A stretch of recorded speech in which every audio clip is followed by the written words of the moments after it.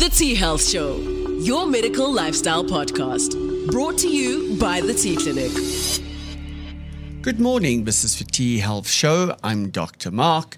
As usual, in studio with me, Sister Elise van Aert and our lovely producer, Simpiwe. Morning, girls. Good morning. Okay, so today we're talking about something that's very, very close to my heart. And Elise, it's safe to say that it's close to the ethos that underpins the T Clinic. Absolutely.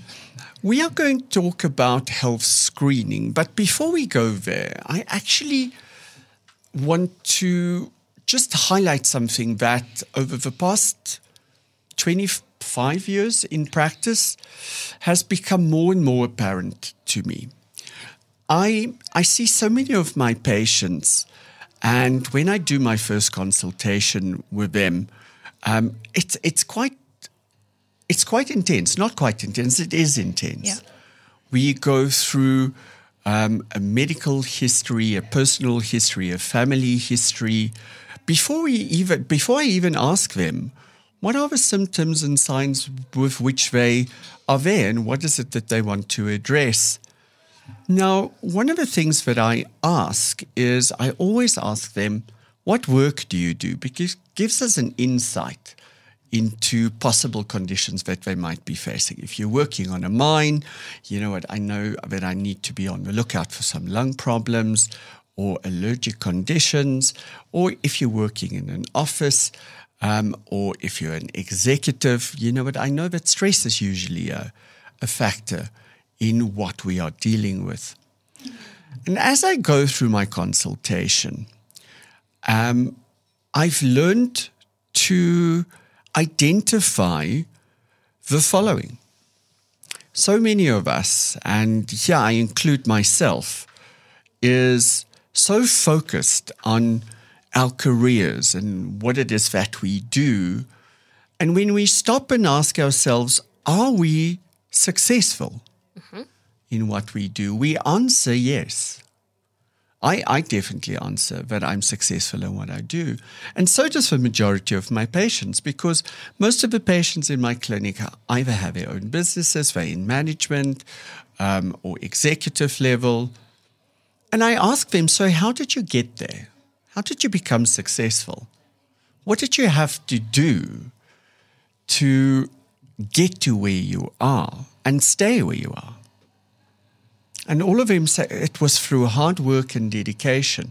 And then my next question to them is, well, if you can do that to promote yourself in your job, why are you not applying that same ethos and work ethic when it comes to your own health?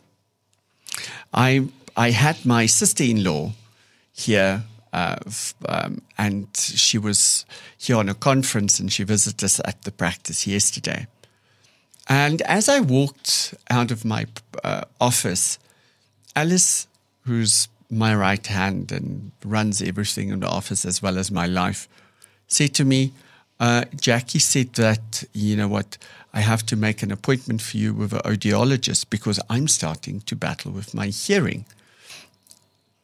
And I've been complaining about this for at least, a year? More than a year? Yeah. And I just never make the time to go and do my health screen. And one of the things that I want to bring across in today's podcasts is you might have a successful career, but without your health, that career is going to come to an abrupt end.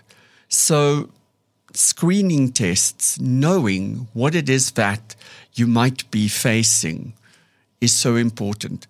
In our businesses, we do quality screening, and we have focus groups, and you know what, we examine where we can optimize production and cut down on cost. And checks and balances. But we never do it to our own health. Yeah.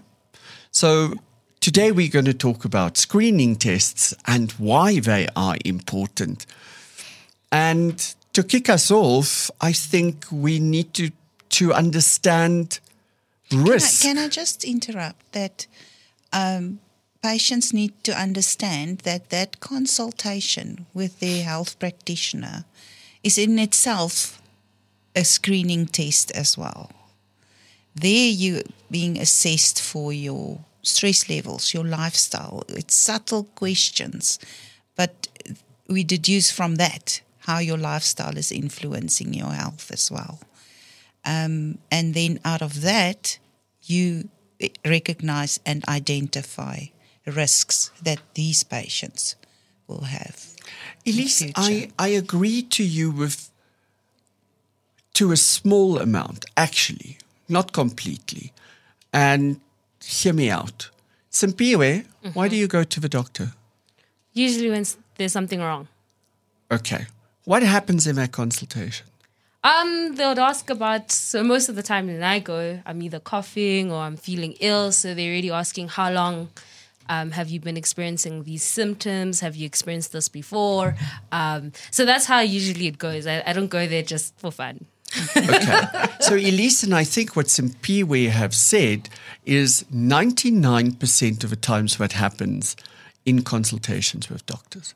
I agree. I remember at med school, you know what, and to this very day, I'm still an advocate of this, that our health system is better than that of the American doctors, or our health approach is better than American doctors. Because when you and I were training as medical professionals, we had to rely on taking a medical history, family history, and then a clinical examination where you actually lay your hands on the patient. Yeah.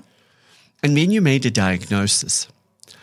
We that worked in government institutions never had the freedom of just asking for a random blood test or an X-ray or a CT scan or an MRI.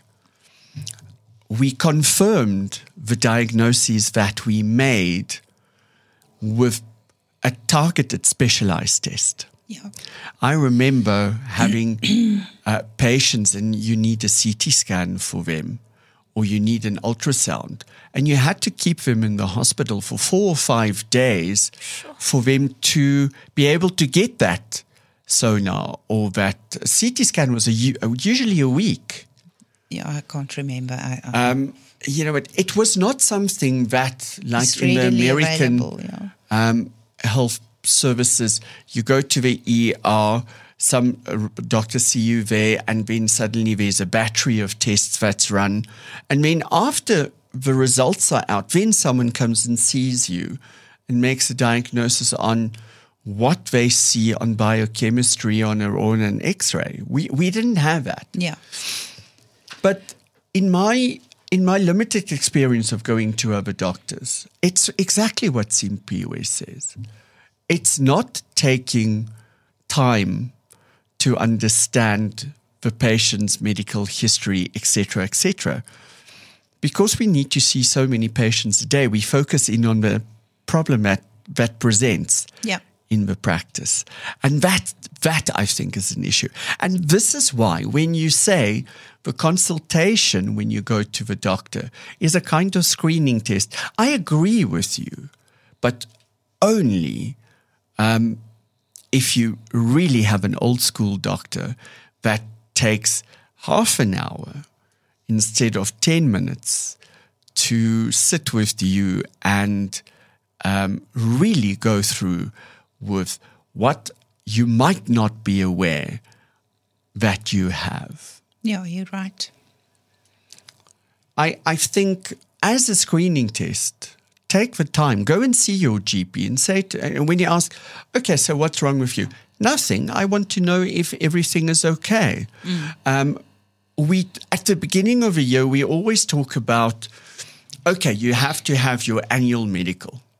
But what does that mean? Does it mean that you just have your blood pressure taken? The doctor does what? You know it.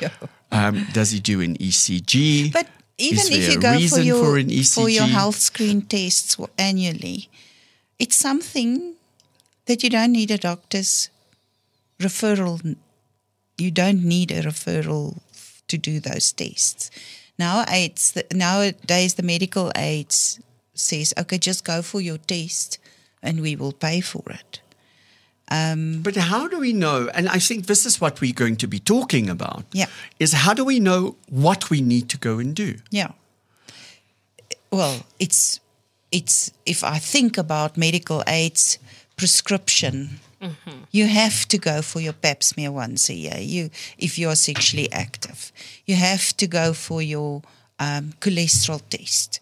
I mean, they do have nurses that do these type of screenings for the members of the But do discovery. the patients then I'm actually sorry, get for the medical accurate? aids. Do the patients then get accurate feedback? No, And counselling? no. So, what is the use of a screening test if the patient doesn't understand the risk?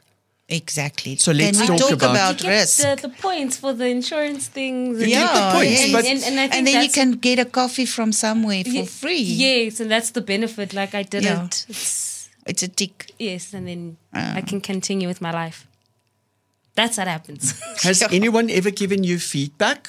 No. So it's more like you get the results and you're like, okay, like send this Can through you to... interpret the result? No,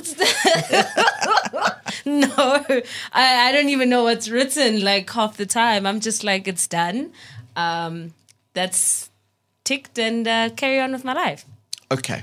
So I think we have a good starting point. Yeah. Let's explain risk. Yes. So, Piwe, how do you understand medical health risk? I'm going to use an example that you always use on the show. No. But it's a good one, right? It's about like when you're on the road and She listens. Yeah. and you're driving and you could get into an accident, but if there's rain, it makes it worse. So I guess with health in this case, I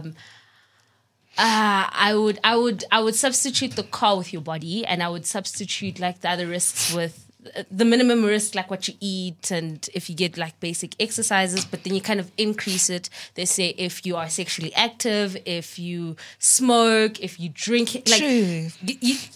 that's how I would see it in my mind. It's correct, but I think risk sometimes can be very scary if you don't understand how risk apply to you personally.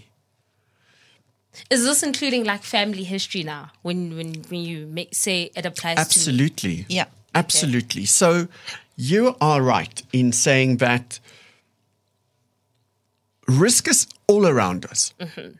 I sneeze, there's a risk of you getting a cold. to me? Yes. Okay? So, and we saw that with COVID. If you were indoors away from other people, your risk was far lower of getting COVID than if you were out and about amongst other people. Yeah. But let's stay with COVID. So let's say you were out amongst other people and you were overweight, you had a existing heart condition, you were diabetic, you had an existing lung problem, your risk of developing Your age was a factor. age was also a factor. You had a higher risk of developing a more serious infection. And this is exactly true when it comes to risk. There's risk factors that are inherent. And here we are looking at the stuff like age and sex, ethnicity, genetics. We can't change our genetics. And families. Yeah, that's And then family. the other one is family medical conditions. Yeah. But there are things that we can change. And this is lifestyle. You know what? Smoking, alcohol use, inactivity, obesity, etc., are risk factors that you can change. Please go back to family history. I like when you talk about it during consultations, that if there's a family history of, for instance, heart disease, doesn't mean that you will end up with heart disease in the end. It's So just this is exactly what you say, Elise. It's that analogy that Simpiwe alluded to. yeah, I'm driving in my car. There's a risk that I might be in an accident. Always. Okay? Let's say you're alone on a deserted road. You still have a risk of being in an accident. Yeah. A tire might burst. Is that risk highly likely? No. There's a risk that if you're on a deserted road, something might run over the road. We've seen, a random antelope just suddenly bound over the road. And you swerve. You don't even hit it. You swerve. But you know what? You're in an accident. It might not be a serious accident, but... And then we change that, like we've seen in the last couple of days. I'm driving in my car. It's peak hour traffic, and it is pissing down with rain. My visibility is next to zero. And the other people are thinking this is a nice Sunday afternoon Kailami session. The risk of an accident happening and you being involved in that accident changes because the environmental factors have changed. yeah, Now, the moment that we speak about family history, I think we need to maybe differentiate between genetics, pure genetics, yeah, and then family history, family traits. yeah. Can I ask a question as well? And I'm just thinking about how I grew up. I grew up with my gran and my sister. So if I had to come and see you now, Dr. Mark, and you're asking me about family history, how would I obtain that or obtain the right information so that I could share with you as well? So it's quite interesting when I ask my patients, and every single patient, I go through, how old is your mother? Is she still alive? What is her health condition? Has she had any serious illnesses like heart attacks or strokes, cancer, diabetes, Parkinson's, Alzheimer's, dementia, stuff like that?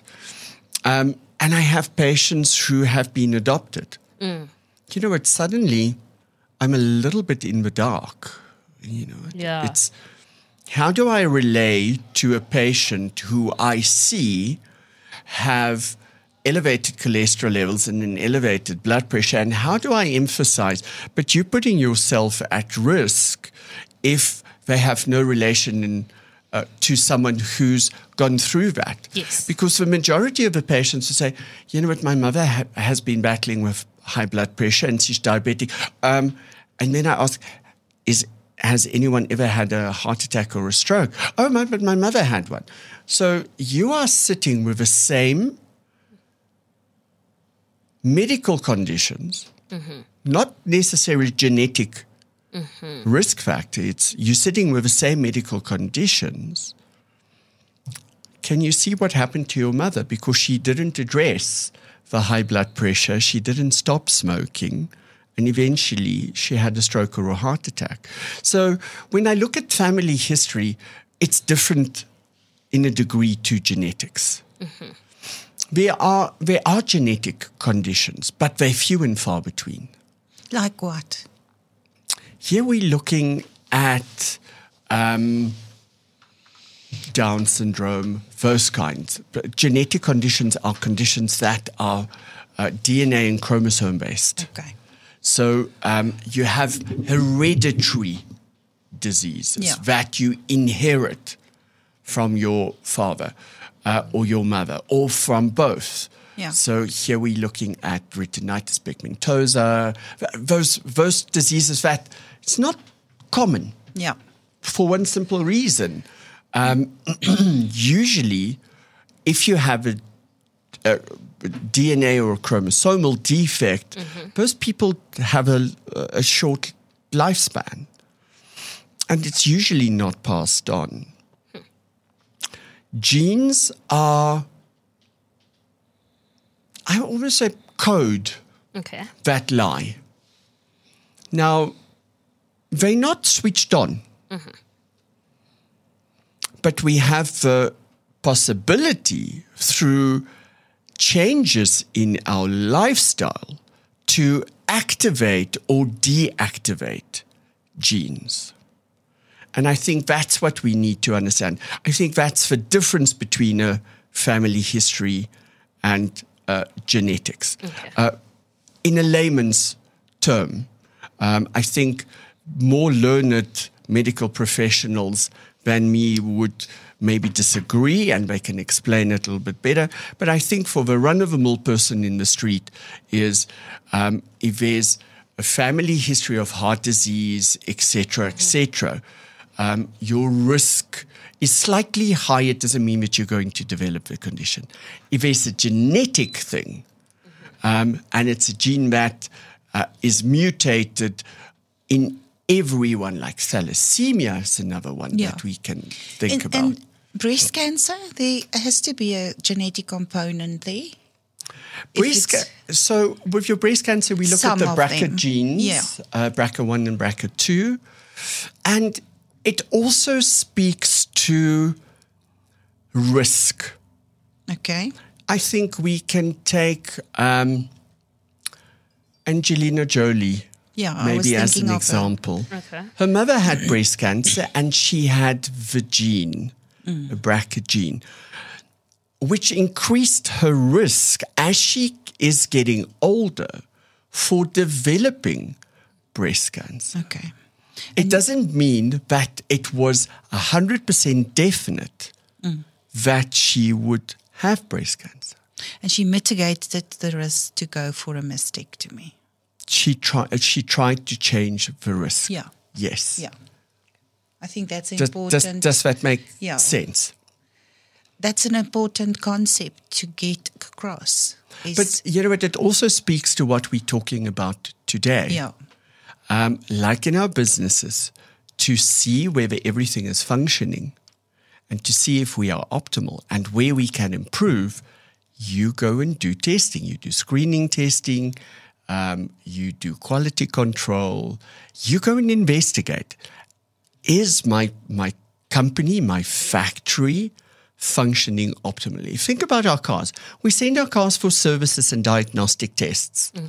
My car tells me, okay, in 2,000 or 3,000 kilometers, you need to go and have a test. There's nothing wrong with my car.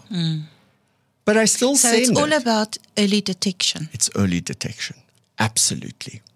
I think that's also very important. Because the earlier you diagnose or pick up a problem, it's easier to manage disease then with different medications or lifestyle changes, etc., etc. Absolutely.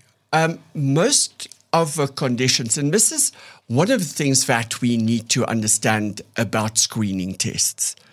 Screening tests are there to help us detect something that we can do something about. Yes. What is the use of doing a screening test if we can't do anything about it? Yeah. And that's why the coffee is not important and the points is not important when you go for your screen tests. And when you do opt to go for screening tests, which we all should, and please, I cannot emphasize this enough, you also need to know that you might have to make changes to mitigate the risk that you have. And if you're not prepared to do that and follow through, why are you doing the screening test? Yeah. It's very interesting. Is there risks to screening tests? That's the question that I just thought of. So earlier you said to me we should maybe touch on false positives and false negative tests. Yes. So yes, there are risks involved. You might get a test that's not accurate, and this is what makes it so difficult for us. So for men, let's take a look at this one. Screening for prostate cancer. Sims, what do you think we do to screen for prostate cancer? Don't you stick something up? Sometimes. Yeah, okay. Yeah. Sometimes. You can stick a finger up there. But that is not the screening test that most men do. Okay. So that's the common one that we all think of. Is I think years ago that was the common one. Okay. Okay, I think it changed. it's changed. okay. And it need to change again. So when we look at prostate cancer, your GP will most probably do a prostate-specific antigen blood test. In short, it's a PSA. Now, PSA is influenced by a multitude of factors, by sexual activity, by the size of the actual gland, by possible go infection. back. Sexual activity. Does it mean if I had sex last night, my PSA will be different? Yes. Oh, Okay. surprise. I didn't So know should that. should you not have sex before or 2 days. 2 days? Oh. Okay. Didn't know 48 that. hours. 48 hours for men, no orgasm. Because it does change the PSA. Interesting. So, Learned something new again today. so as I said, there's lots of factors that can increase the PSA. That, you see, that's interesting because now I used to think just for like a screening, I just rock up, right? And boom, shaka boom, you get the results, good, bad. But now you kind of telling me there's some prep work that I sort of kind of have to do. So that's also interesting because that's also like, it plays a role, which I didn't think of. Okay. So let's look further at PSA. For a good screening test, we need to have a test. Let's say we're specifically screening for cancer. Yes. Okay.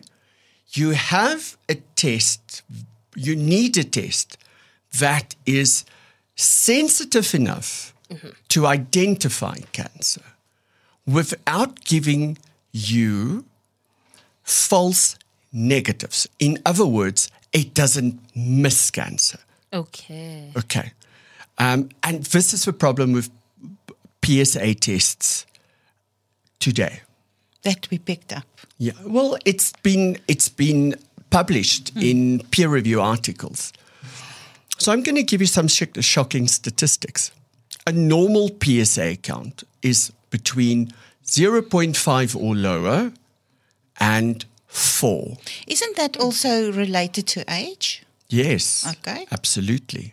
PSA, your prostate is a gland that enlarge as we get older. Just ask any male in his 50s, 60s, and 70s. And one of the most common complaints that they have is, you know what, I can't, you know what, I have to stand close to the toilet. It's not like when you were a young boy or in your teens where you can just lay back and pee over the car. Now, you know what, you have to make sure that there's something between you, otherwise you dribble on your shoes. Ask Stefan. He laughed at me one day. So it's horrible if you have slip-slops on and you're peeing at the side of a road and you splatter yourself. So I'm working on that. I'm doing my Kegels. So a PSA below 1 is considered absolutely normal. A PSA below 2 is considered normal, and so is a PSA below 3. But 10% of men with a PSA of below 1 will have prostate cancer, which is not identified by that test. Sure. When it's between 1 and 4, 25% of men might have prostate cancer or will have prostate cancer, which is not detected by the test. So you can see that it's not a sensitive test. It doesn't give us false negatives, but it can, it doesn't give us false positives, but it can give us false negatives. So is it a sensitive screening test? No. If we look at a PSA of above 4, 50% of men have prostate cancer. Or so a plain prostate infection. It can be, and that's the difference between a good screening test and a bad screening test. Because we're using PSA to screen for prostate cancer. Yeah. but it doesn't tell us whether this is prostate cancer or prostatitis or benign prostatic hypertrophy. Yes. So it's a bad screening test. The gold standard for screening for prostate cancer is an MRI. Now, you cannot do an MRI on every single guy that walks in. Every single year. Think about the cost. So, and that's the difference between good screening tests and bad screening tests. So what are the ones that we should be screening for on a regular basis? That we know if we detect it early, we can actually do something about it that's not too invasive, and where the benefit of knowing outweighs the risk of the consequences of the diagnosis. Okay. Sister Elise, do you want to lead us off? I want to start with colon cancer. Why? Because it's basically the same. The traditional screening for colon cancer is a colonoscopy where they do an investigation with an endoscope to look for polyps or do biopsies, etc., etc. Okay. But why do we screen for colon cancer? Why do you think it's necessary for us to screen for colon cancer? I don't know. It's one of the screening tests. Okay. I think it's because of the uptake of colon cancer in... Okay, so we know that there's an increase in the risk of colon cancer, and that's got to do with lifestyle. What we eat, our microbiome that's being changed through pesticides and estrogens and xenoestrogens and those kind of things, and smoking, etc., etc. But the reason why it's a good screening test is colon cancer is something that develops over a long period. Oh, that's right. And initially, it's asymptomatic. Yeah. Colon cancer is a cancer that presents late. But isn't most health conditions you are asymptomatic? Silent, yes. Yeah. And this is why we screen for them. Yeah. Exactly that same principle as I do screening tests and quality checks.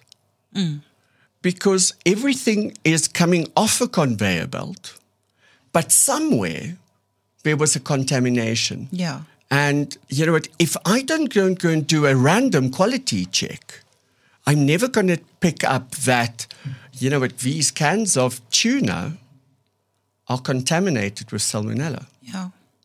It's only when the symptom arises. Let's think about what happened with Tiger Brands and Escort. Mm-hmm. They missed the quality control at some point. So the factory was contaminated. With disastrous. You know what? It was only when people started getting sick with listeria that, oh my God, where's this coming from? Was it? And it wasn't just one person. Yeah. Suddenly there was 10 and then 100, and you know what? And they were all over the place. What did they have in common? They had bacon, for instance, or processed meat. Now, where's the problem? Was this at the store? Was it in the distribution line? Or was it at the factory? And eventually they traced it back to the factory. And what happened? They closed the factory. Yeah. If they did a random quality check and they picked that up, it would have never gotten through to the public. Yeah. So this is why you do screening tests. And colon cancer being one of the cancers that is slow to develop and late to present, that you can treat very effectively before it becomes an issue. But If you don't screen for it. But how do we screen for it nowadays? Colonoscopy. But still the gold standard. Is it the fecal sample part of it now? I think when you talk about a fecal sample, we need to understand why we do a fecal sample. So if there's a polyp or something that's benign, that's growing in your colon, and it gets irritated, it bleeds a little bit. if it starts developing cancer, those cancer cells starts breaking down, and usually they erode locally through a blood vessel or something like that. And then we might pick up occult blood in the stool. So occult blood in the stool is blood that we can't see with a naked eye. There shouldn't be blood in your stool. Okay. But occult blood is also not a sensitive test for cancer because you might have an anal fissure. Yeah. Or hemorrhoid that's bleeding. And it's not cancerous, but we will pick up occult blood. So the gold standard is still visualization. Okay. And if we go and test for it early, which we should be doing, and we'll be talking about when we should be screening for this, if I pick it up early, it's as simple as during the colonoscopy, they just remove a polyp. It hasn't spread to the surrounding tissue. You might have a cancer of the colon or the rectum, but it's been removed before it became a serious health condition. And that's why we do screening tests. Okay. So we spoke about colon cancer. When do we screen for this? From the age of 45. Or if you have some or another symptom. Any kind of rectal bleeding should send off alarm bells. And any kind of changes in bowel habits and inconsistency of stool should be a warning bell, which we don't heed. Remember that one time that we spoke about the different types of stool? Yeah, there's like 7 types, isn't there? Yes. So Well done. you know what? We need to know what's normal. How many people actually look down into the toilet and see what is lying in there? What does it look like? Because I don't know I know what it feels like. Sometimes it's a bit knobbly. Sometimes it's nice and smooth, and it's that was delicious. Do you get that? You just said that was delicious. Have you never had a You just said that was delicious. Have you never had a bowel movement that it was just that felt great? If you ask Stefan, he wakes me up sometimes at 4:00 in the morning, dancing around because, as someone that battles with constipation, he just had a smooth bowel movement. And it was like, my God, that feels so much better. Okay. So colonoscopies, gastroscopies, we start doing them from the age of 45. Okay. In my opinion, if you have a history of colon cancer in your family, remember your risk is altered. Mm-hmm. So then if there's a diagnosis of colon cancer in your direct family, a mother, a father, a brother, or a sister, then you start screening earlier and more regularly.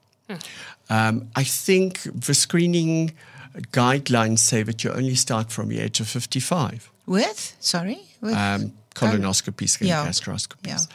Now, that brings us to breast cancer. And the reason I'm immediately jumping to breast cancer is like with so many other cancers, colon cancer included, the age where we start seeing these cancers are becoming younger and younger. Mm-hmm. There was an article that was published in the last couple of months that spoke to a higher incidence of breast cancer in women, in younger women, and advanced stage cancer. So cancer actually, and we need to understand this, and this is one of the things that we do at the T Clinic, is as your hormone level starts declining, it leads to changes. Our biological lifespan is 38 years. And, as we go beyond that, our risk for developing the diseases of aging, which includes cancer, hypertension, diabetes, cognitive and bone decline, brain decline, becomes higher. Think of your dog. Your dog is healthy, and then suddenly, after an age, he develops a cancer over a month, and he's dead. Mm. And that's a disease of aging. Mm. Yeah. So with humans, it's exactly the same. Breast cancer is another one that we Yeah. need to screen for. Sister Elise, there's new guidelines when it comes to breast cancer. I don't think we necessarily agree with them, but what are the... 40 years, you start screening at 40 years. Okay. And if there's risk factors or your risk is increased, you need to discuss it with your doctor and go for a screening test. Can I go for a mammogram at the age of 25 if I want? You can. And what does that give me? Why? A baseline. A baseline. And I'm glad that you say that. Yeah. It gives it's us a baseline. something that we say in the practice. Please go for the mammogram so that we have a baseline from where to work from in future. You never know what is abnormal if you don't first know what's normal. Yeah. And that's important. Yeah. So how do we do breast screening? There's a couple of ways in which we can do it. Well, you can self-examine if you know exactly how to do it, and then get a healthcare provider to do your examination for you and teach you how to do a proper breast scan or screening examination. And then there's thermal imaging that is being done by your radiography departments, as well as a sonar, as well as a mammogram, which is an X-ray. I think, and we've seen this in practice. Women are sometimes scared of going for a mammogram because they had a bad experience. I've never had one. No, I've had not. other things squeezed and tucked, but never my boobs. So is it painful? It's extremely uncomfortable. And I think it's the in-between between if you have small breasts and if you have large breasts. If you have small breasts, they really battle to get you properly positioned to take a readable So X-ray. they literally squeeze the breast between two plates. panels, yes. And then if you are large or well endowed, like myself and some Piwe, there's sometimes not space on that plate to do a proper screen of the breast. So yes, it's uncomfortable and it's repositioning and it's really not easy. It's the same. It's personal. It's your private parts, you know. It's like the pap smear as well. It's not a comfortable screening test where they just take blood and there you go. I think let's move over to the pap smear. Yeah. Because I've done thousands. Yeah. In my training as a medical student and then as a registrar. It's an intimate test. Yeah. And I think that's where the discomfort comes from. Yeah. If you use the correct speculum, if you use the correct technique, it's painless. Yeah. Or coaching through the whole test. Tell the patient what they're going to experience and coach them through the whole thing. The other thing is nowadays, you don't need a speculum actually. You do a freehand pap smear with a little brush, and that's good enough as long as you touch the cervix, if there's still a cervix. But you know what? Come on. I know how difficult it can be to locate the cervix. Yeah. If you have a lot of volume in the vulva, it's sometimes hard, especially if the cervix is high or retro. And that's where the discomfort comes from, is to go and search for that cervix, to have a targeted sample taken. Okay, so what do we screen for when we look at a pap smear? We screen for atypical cells on the cervix. We screen for HPV, which is human papillomavirus, which can cause atypical cells. Am I correct? Yes, and that can also lead to cervical cancer. And it's one of the biggest killers in sub-Saharan Africa. If you have a certain type of HPV strain, or it's been detected, then your chances of developing cervical cancer is up to 50%. And then also with this examination, etc., we can do a pH test. pH is very important in the vagina because we need an acidic vagina to have a healthy vagina. Otherwise, you can be prone to infections, as well as looking at hormonal changes in the vaginal mucosa. That's during the pap smear. The results will tell you that if the vagina is... If you ask for them. If you ask Usually it's just a cervical smear. Yeah. Okay. So when do we start? Simpiwe, have you ever had a pap smear done? No. Are you sexually active? Yes. You do. Come see me. It's as simple as that. If you are sexually active, if you start sexual activity at the age of 15, you have your first pap smear at the age of 15. For one simple reason, human papillomavirus causes cervical cancer. It's irrefutable. It causes cervical cancer.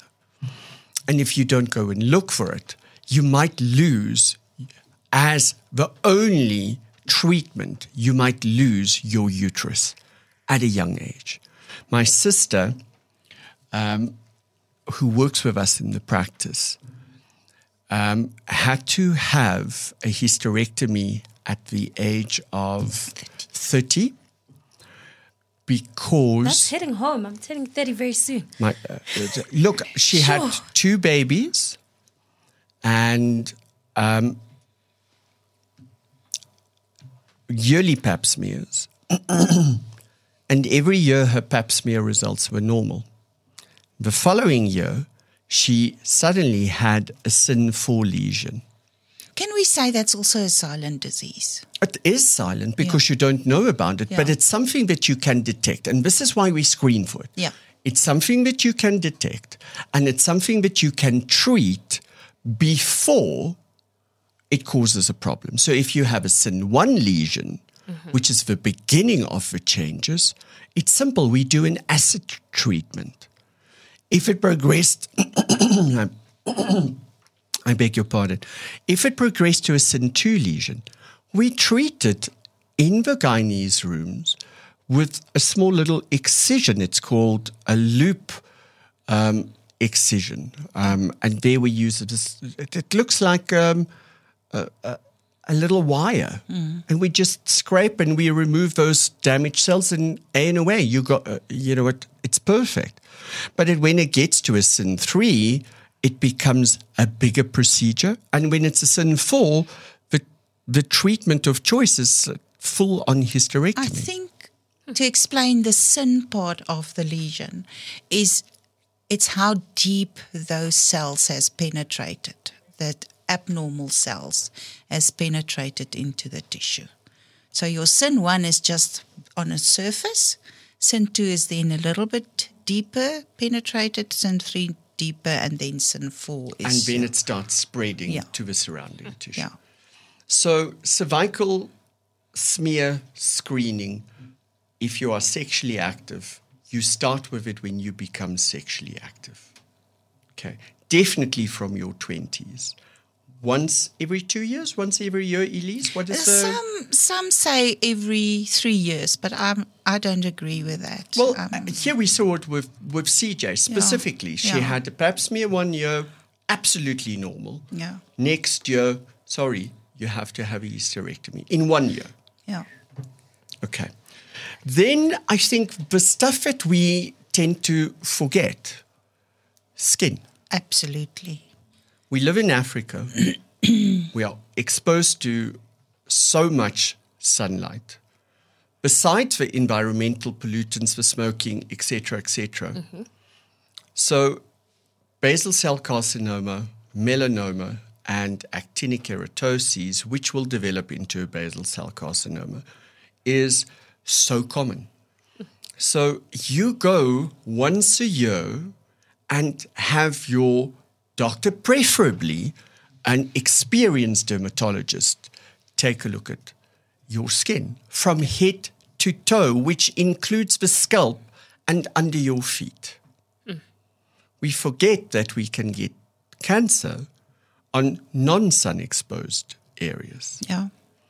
It usually starts presenting with a little piece of dry skin that, you scrape away in it and it's gone. And in a couple of weeks or a month or two later, it returns in the same spot.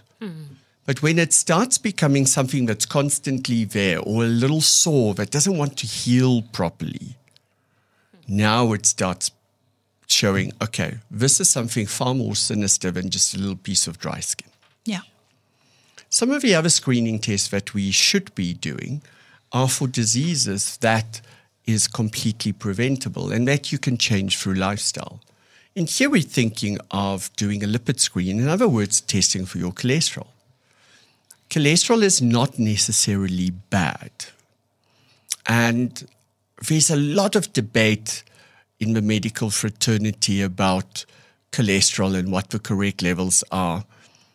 But, it's suffice to say it's still accepted that if your total cholesterol is above 5, the distribution of your cholesterol between HDL, LDL, which is good cholesterol versus bad cholesterol, and your triglycerides start changing. HDL, which is a good cholesterol, should be above 1. LDL cholesterol should be below 3. It's the bad cholesterol. And your triglycerides, which is the oily, fatty part of cholesterol, should be below 1.7.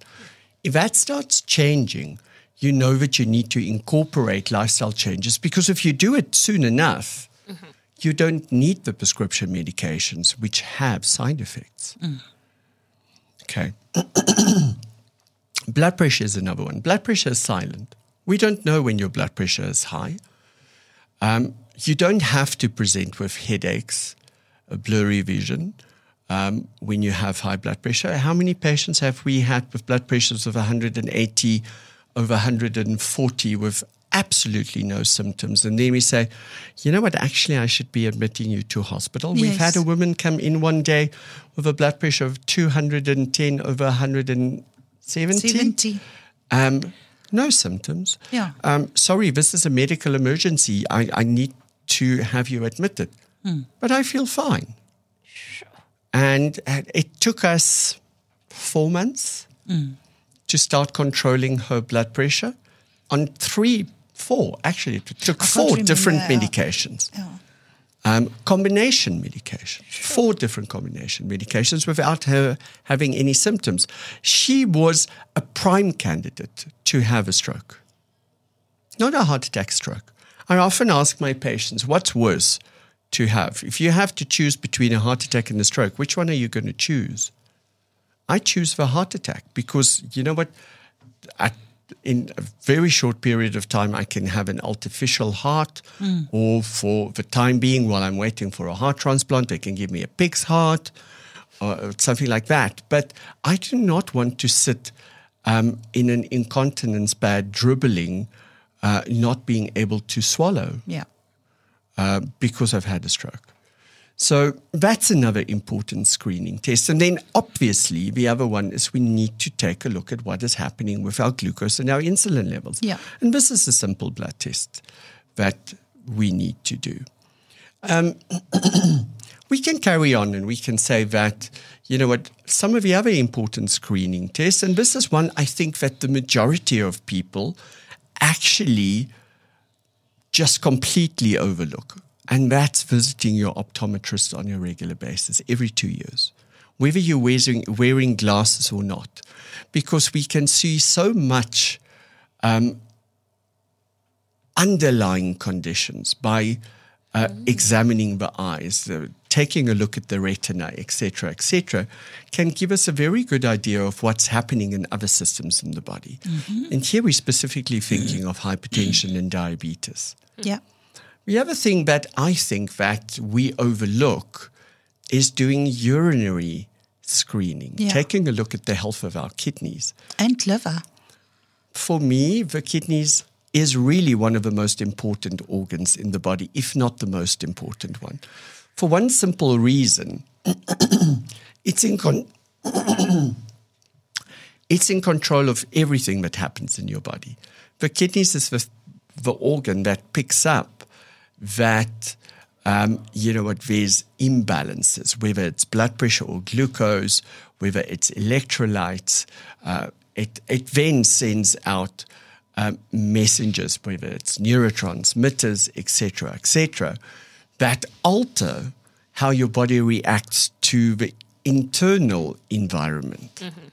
And kidney decline, and we see it so often in our patients in the practice, where we identify a decreased kidney function, and then we say to them, you know what, according to your blood test, you're a stage 1 chronic kidney disease patient, or even a stage 2 chronic kidney, and it's now they go into a panic. Yeah. And the problem with kidneys is it's very difficult to restore kidney function. You can maintain it, and that's why I think this is a good screening test for us to do. So just a normal U&E. If you want to, Elise, do you think normal urine dipsticks can give us an indication of what's happening with the kidneys? No, not really. Not really. There we really pick up if there's a asymptomatic bladder infection or whether they have severe diabetes. Exactly. Or something like that. Yeah, not really on a dipstick. But that gives us an indication of, do we need to further investigate as well? So. I think another one that we tend to shy away from is hearing tests. Yeah. Cognitive decline is directly associated with a decrease in your hearing. And I see it. I find that it alters my social behavior. I do not like to sit in a noisy restaurant or be in a place where there's background noise because I can't participate in conversations. So now I start shying away from them. So I start isolating myself from the environment beyond me. And that leads and is associated with a higher incidence of dementia and Parkinson's. So, screening your hearing every couple of years, it's such an easy thing to do. You just go and sit in a booth and listen to sounds. It's like playing a video game, just you don't rely on your eyes. Mm-hmm.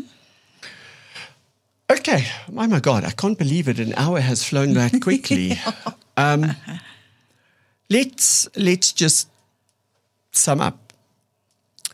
Please start treating your health like you treat your career and your relationships. Book the time, make the effort to go and screen for diseases that are changeable, preventable, or that is silent in onset.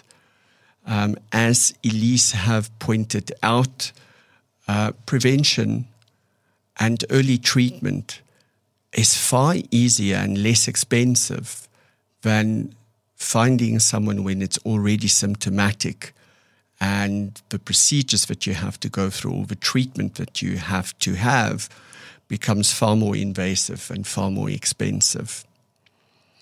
If you want to know more, or if you want to have a health screen, please visit your healthcare provider, your GP, or contact us at the T Clinic on 010-824-1393. That brings us to the end of the show. Seriously, I cannot believe it. We've gone through this hour so quickly. Next week, we will be back with one of our other babies that we've identified and which we are trying to keep as small as possible. This is not something that we want to see progress, and that's burnout amongst patients. What are the symptoms of burnout?